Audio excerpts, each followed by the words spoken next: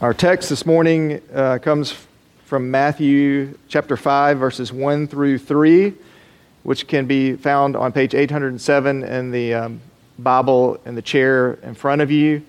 By the way, if you do not have a copy of the Scriptures or you would like a copy, feel free to take one of those home with you. We used to consistently announce that, and I was even reminded this week that please take a copy. It's God's Word, and we would be glad for you to take that. Again, we're looking at Matthew chapter 5, verses 1 through 3. Hear the very words of our Lord. Seeing the crowds, he went up on the mountain, and when he sat down, his disciples came to him. And he opened his mouth and taught them, saying, Blessed are the poor in spirit, for theirs is the kingdom of heaven. The grass withers and the flowers fade, but the word of our Lord will stand forever. Amen.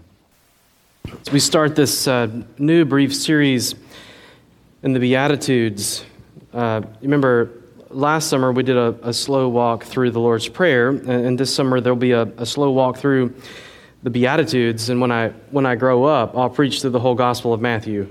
But right now we're just chunking parts of it, just slowing down in a little mini-series to talk about this little section of the Sermon on the Mount that has to do with the cultivation of Christian character. So, as Chaz read verse 1, this is not only Jesus speaking, but the whole Sermon on the Mount is addressed to anybody in the crowd that's there, but he's specifically referencing his disciples. To say this is an expectation for those who call themselves believers or followers of Jesus. These particular characteristics. There is some sense of a structure and a flow through the Beatitudes. One of my professors in New Testament would say that the first three, poor in spirit, mourning, or being meek, are about Beatitudes of need. The center of all the Beatitudes is hungering and thirsting for righteousness. Then the last ones are Beatitudes of action, mercy, purity, peacemaking, even while being persecuted. So while there is that sense of flow, we're just going to look at the first one this morning, and this may or may not be our outline each week. There is not an outline in your bulletin.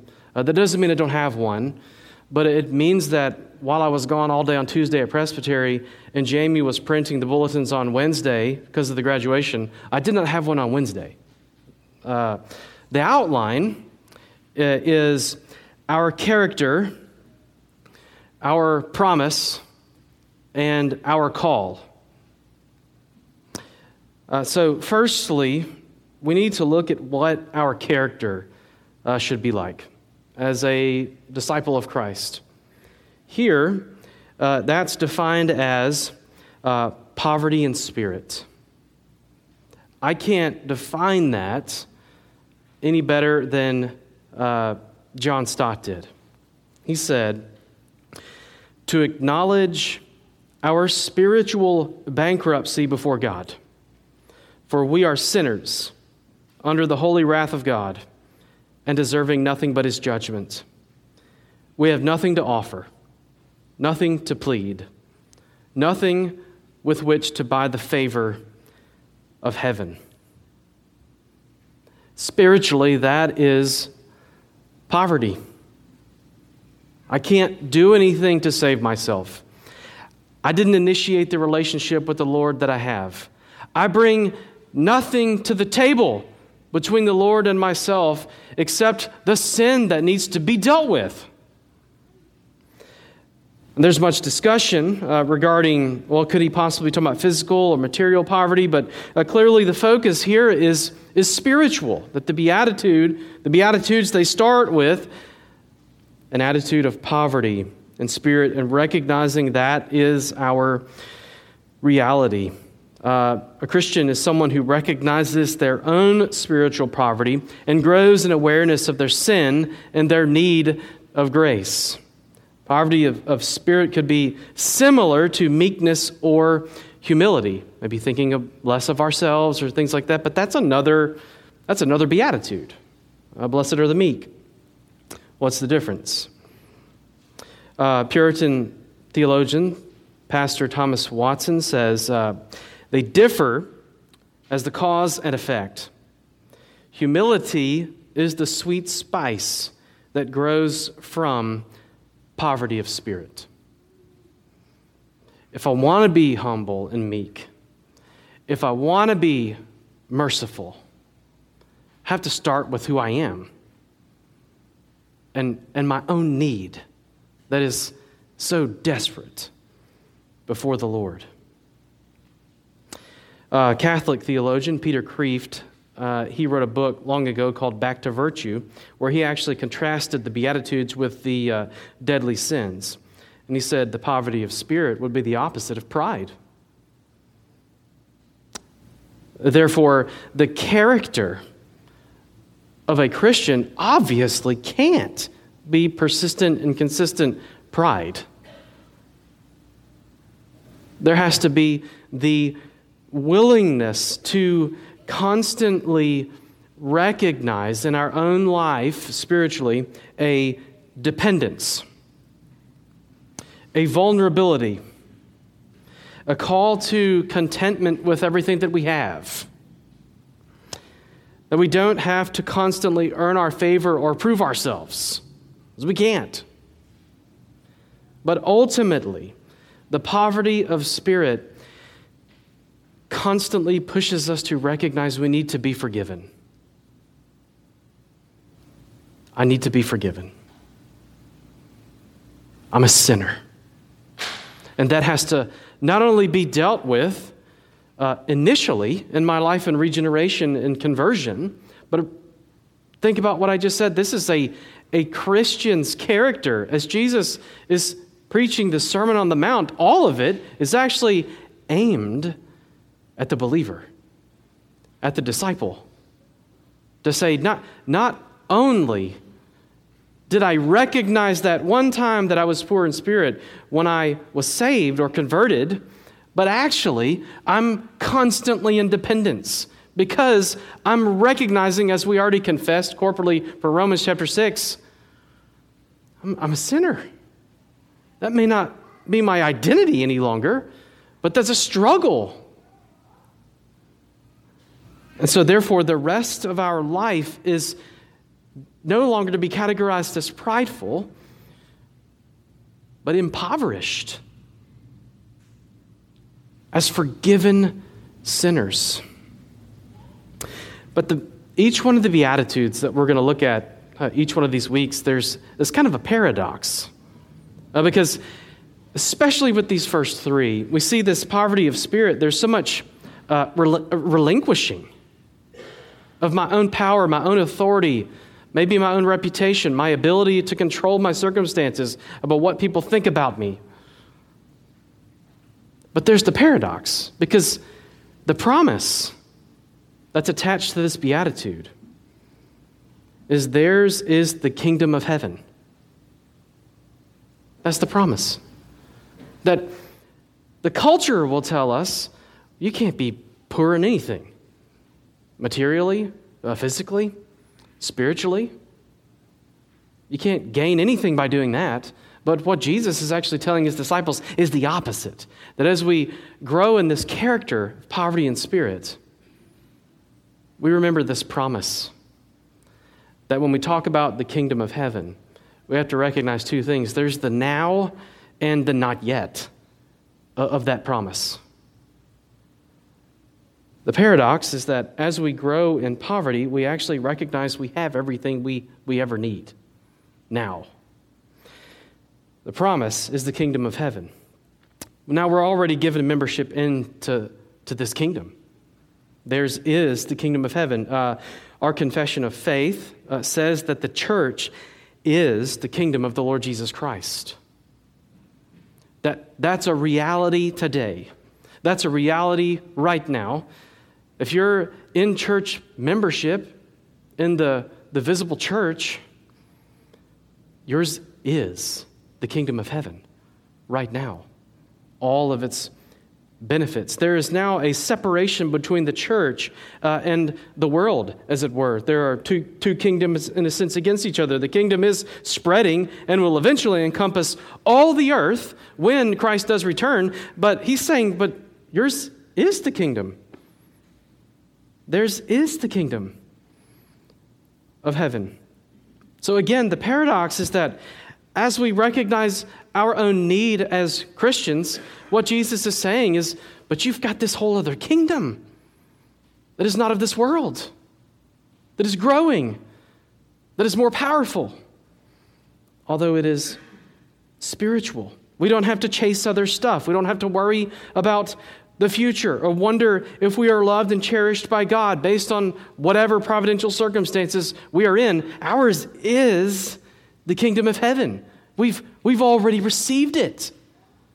At least the first fruits of it, the down payment. We recognize this every time we talk to someone who's transferring into our church membership from another like-minded church or someone who's professing their faith. When we say that you must rest and receive upon him alone for salvation, as he's offered in the gospel. Rest and receive. Now, yours is the kingdom of heaven. How on earth could these two things be true, though? How could a disciple of Jesus who's a sinner and brings nothing to the table receive anything, much less the kingdom of heaven that is not of this world? I bring nothing but poverty. I can't buy anything. Here's the answer from 2 Corinthians chapter 8, verse 9. For you know the grace of our Lord Jesus Christ, that though he was rich, yet for your sake he became poor, so that you by his poverty might become rich. You're no longer eternally spiritually poor. Even as you and I grow in the character of poverty and spirits, growing in our dependence upon him, seeing more of our sin and seeking his grace even more, what the Lord Jesus is saying to his disciples, in a sense, is you've already been made rich. You don't need anything else. How? Well, Paul told us, 2 Corinthians 8, that in a sense, Jesus himself, who's giving this sermon, became poor in spirit. But that begs the question. We just said that poor in spirit was related to sin. How could Paul say in 2 Corinthians 8 that he became poor, that we might become rich? It's not because he sinned. It's because he left glory and he became a man. And he suffered his whole life on earth. That was his poverty. Dying on the cross in utter humiliation. He had passively obeyed in all of the suffering of his life. But he had also actively obeyed his Father's commands completely, and he kept the entire law, so that on the cross, he gave us his righteousness, the riches of his grace. He took on the debt, the penalty of all of our sins, which made him, in essence, poor to his Father's eyes, and he was died and buried. But then he was raised on the third day, so that right now, all believers have received the kingdom of heaven. However, I must say that it hasn't been completed yet. At least you'd like to think not, but the way your life may or may not be going as a believer. So there is also the not yet of this receiving of the kingdom. It's here, but it's not complete. And that's recognized somewhat in the very first word in all of the Beatitudes, where it says blessed. That can be translated happy, just like the Hebrew equivalent in Psalm chapter 1. The blessed happy. That is not, in essence, talking simply about what we would call happiness. Again, John Stott says, he's declaring not that we may feel what we may feel like, as in happy, but what God thinks of them and what on that account they are. They are blessed. And again, I appreciate Creve, who defines blessed as well when he says it's an objective state, not a subjective feeling, and it's a permanent state. But then he says, suffering is the crucial test, separating happiness from blessedness. Suffering can be a part of blessedness, but not a part of happiness. So as we are in a sense, freed from eternal poverty of spirit and the forgiveness of our sins, our circumstances don't change our blessedness. Where we may be fighting temptation. We may be fighting evil. We recognize that, especially when we get into the venture of church planting. We're certainly fighting real evil when we plant churches. But Jesus is saying, you're still blessed. Not because your sanctification and growth in holiness is going perfectly, but because I've deemed you blessed already based on what I've done for you. Revelation chapter 3, towards the end, Jesus says, the one who conquers, I will grant him to sit with me on my throne, as I also conquered and sat down with my Father on his throne. So in essence, Jesus is the king. He's the one who can give the kingdom because he reigns as supreme over the kingdom. But he recognizes with his disciples when he talks about his kingdom, while we have already received it in the forgiveness of our sins, there is still going to be struggle, spiritually speaking, in our growth in holiness, in our ability to recognize our own sin and need of forgiveness.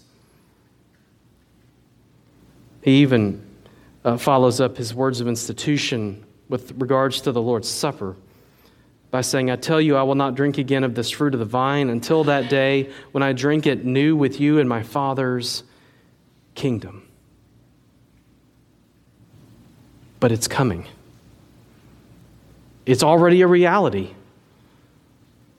If you look at the local church, there are people, hopefully, who are growing in character in not only the fruit of the Spirit, but in the Beatitudes, and recognizing that we were completely eternally impoverished spiritually.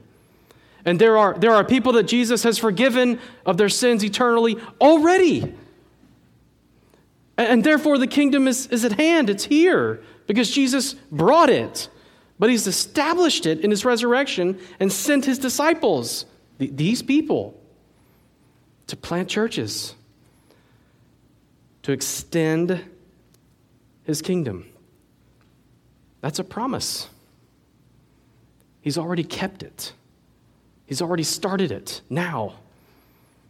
And it will come to fruition in the not yet future. But I think, finally, in each one of these Beatitudes, he's not simply making a statement of what our character should be like. Blessed are the poor in spirit. We defined, in a sense, what that means. We've talked about the promise that we only have to do this, in a sense, for a little while. We already have received the answer to our poverty, but we'll get more than just a down payment of our inheritance in the future. So what is our call? It's actually to cultivate this beatitude in our life right now. I'm supposed to be poor in spirit as a Christian now, until he comes back to bring his Father's kingdom. We're supposed to be poor in spirit. Now, there's a foil here. I already mentioned Revelation 3. In verses 17 through 22 Revelation 3. Remember, Jesus is giving warnings to some specific churches. And there's one in Laodicea. We will call it a nominal church or a lukewarm church. And Jesus has this charge against that church. He says, for you say, I am rich, I have prospered, and I need nothing.